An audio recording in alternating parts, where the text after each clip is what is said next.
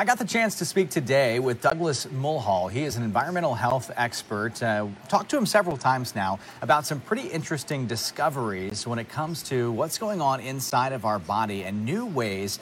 It's actually old ways, but kind of new discoveries about the systems in our body being used to treat diseases in new ways. It's all being researched currently. And this week we talked about another aspect of it. Here is Douglas to explain. We're talking about a discovery by researchers at Harvard University looking at a commonly available drug that's able to stop the material that hardens arteries in heart disease. It's one of several major discoveries using what's kind of known as the body's post office, a system that delivers billions of little packages around the body. We're talking about exosomes, and we're going to get into exactly what they are. You can see them, or see one, behind my guest, Douglas Mulhall. He's an environmental health expert. Douglas, why is this so important, first off? Well, that's easy because patients are getting better, and especially heart patients are getting better when the materials in these exosomes are targeted. Now, several therapies are having this beneficial effect. And the interesting thing is they're actually reversing the damage that's caused by heart disease. Now, some of this has been done by targeting these little particles, and some has been done just by accident, and they're beginning to discover later that they've actually had impacts on these particles. Now, the discovery at Harvard University, which is not, this one is not in the clinic yet, but it's quite amazing. A team led by Professor Elena Ikowa out of Harvard. They have a very big lab at Harvard. They've been working on this for many, many years, and she's a real leader in this field. Have found, as you said, that a commonly available and affordable drug has actually been targeting the material in these exosomes that causes your arteries to harden. It's known as calcification. And there's one or two specific proteins that actually trigger this hardening. And so what they did was they did a computerized screening of all of these existing drugs to see what would inhibit these particular proteins. And the proteins I'm referring to, and I'm going to review this in just a moment, are right behind me here. So they went through all these drugs with their computers programs and found, guess what? That this drug inhibits those. So this is going to be a fantastic breakthrough. There's a Japanese company that's working on it right now, and it's a concrete example of what happens when you can target these particles in a disease like heart disease. And there are hundreds of clinical trials going on right now that actually directly involve these exosomes. So it's not just heart disease. It's everything from cancer to kidney disease. Okay. And you mentioned a commonly available drug. I'm just curious what that is. Well, I don't want people going out, running out buying this because it hasn't been tested yet on heart disease in patients. But it's known as niclosamide, and it's oddly enough, it's an antiparasitic drug is safe and has been used for years. Hey, no one figured it out, and then this team found it this way, but no one had ever used it against hardening of the arteries before. Okay. And so this exosome that's behind you, what exactly is that? It's kind of a word you hear and remember from science class way back in the day, but kind of glossed over. So what exactly is it, and where are they in the body? Well, it's funny, these has such a massive influence on both our health and our disease, and yet try and look on the internet for a simple explanation. In fact, when you see simple explanation for exosomes, your eyes glaze over because the science gets so complicated. So what you see here in back of me is an artist's rendition of an exosome. Now, keep in mind, this thing is 100 times smaller than a cell, and it's manufactured by cells. So we're talking real small here, not real big like you're seeing behind me. Now, it's basically a blob of fat that is encased in a double membrane. And you can see here these two membranes. Inside that blob of fat is these proteins. that are these squiggly little things that are behind me. Every single exosome has hundreds of proteins in it, and these proteins are programmed by cells to do specific things. Just like a FedEx package or a post office package has a barcode on it to deliver it to a specific destination, this is exactly what these exosomes are programmed to do.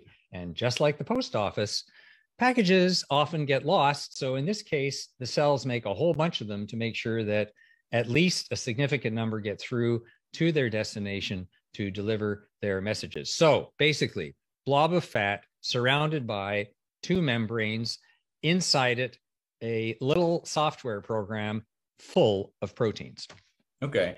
And you're saying they're kind of discovering new applications, I guess, for these things, because sometimes they work in a good way and sometimes in a bad way. Yes. To be absolutely clear, we depend on exosomes for life. They govern almost every living process in our body. This program, for example, builds your bone. And so these exosomes are actually the calcification that they're doing in a bad way in your arteries. They're doing it in a good way to build your bone. They are the fundamental trigger for the bone building process. It's the same with infection.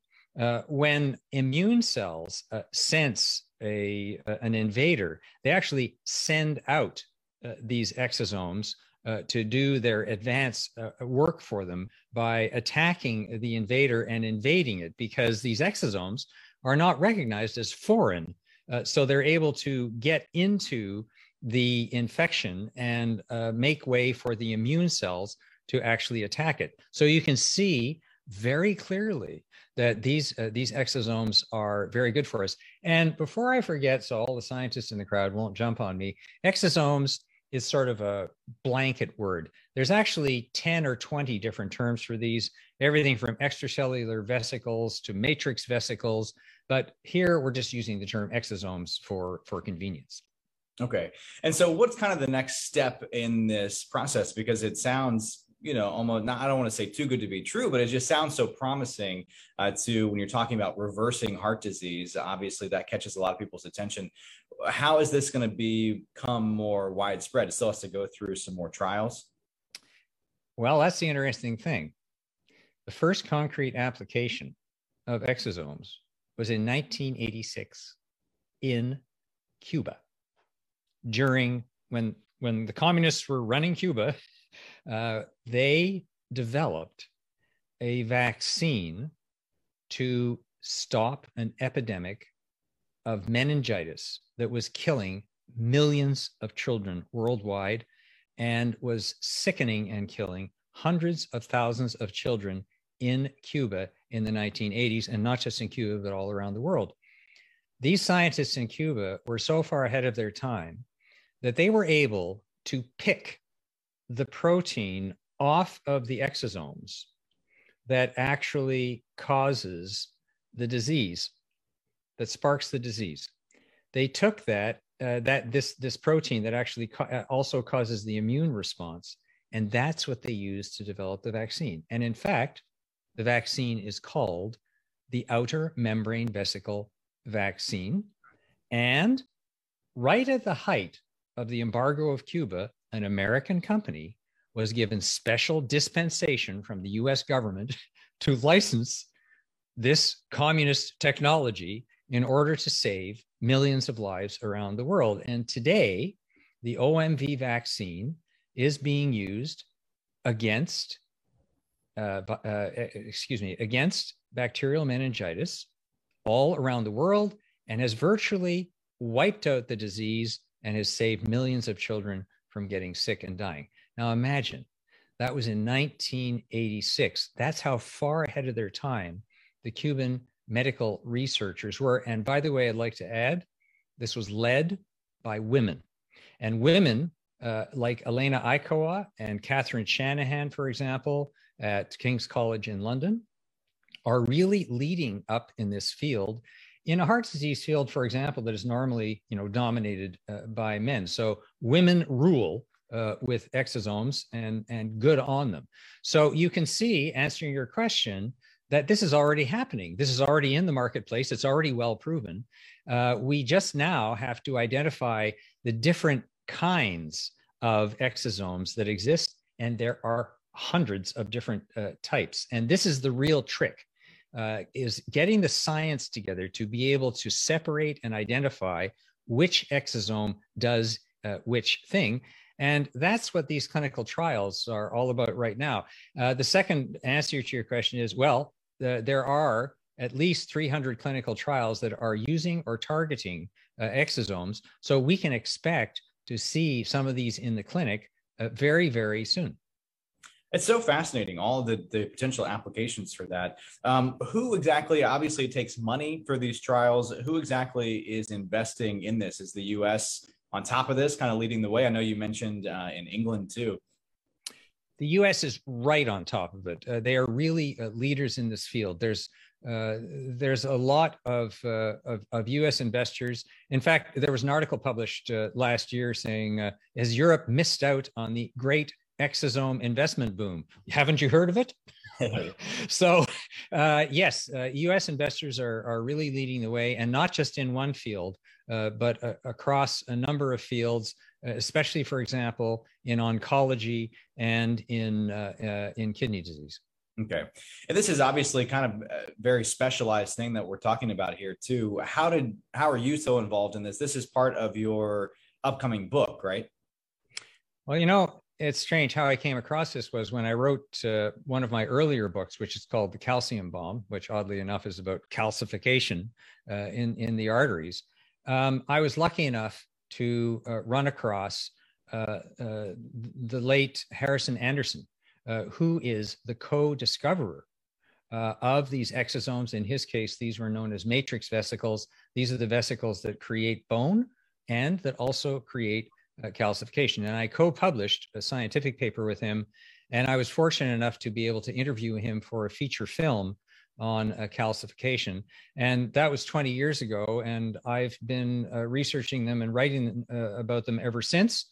And yes, you're correct. My upcoming book, which is the nature of longevity, delves very deeply in one chapter into these exosomes and how they came to be, and their functions actually at the very beginnings of life on Earth. So that website is www.calcify.com, and you can get a lot of information there.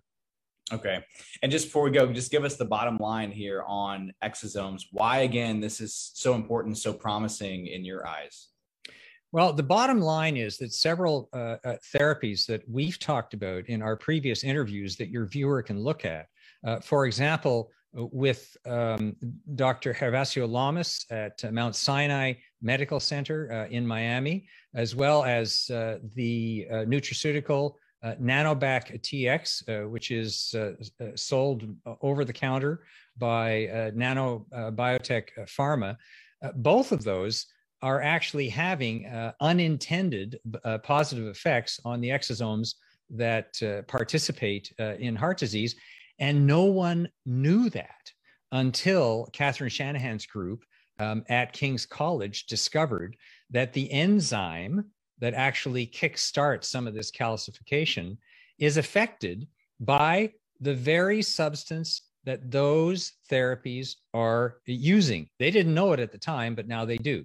So both through intended effects, like they're aiming at Harvard, and unintended effects, like Nanobac TX and the Mount Sinai approach are using, are having very positive effects on heart disease. So the bottom line is patients are already getting better, and there's tremendous promise coming down the pipe. Well, that is exciting. I certainly appreciate the science lesson as always. And as you mentioned, folks can go back and watch our previous segments posted on my Facebook page too, for example, and also check out calcify.com.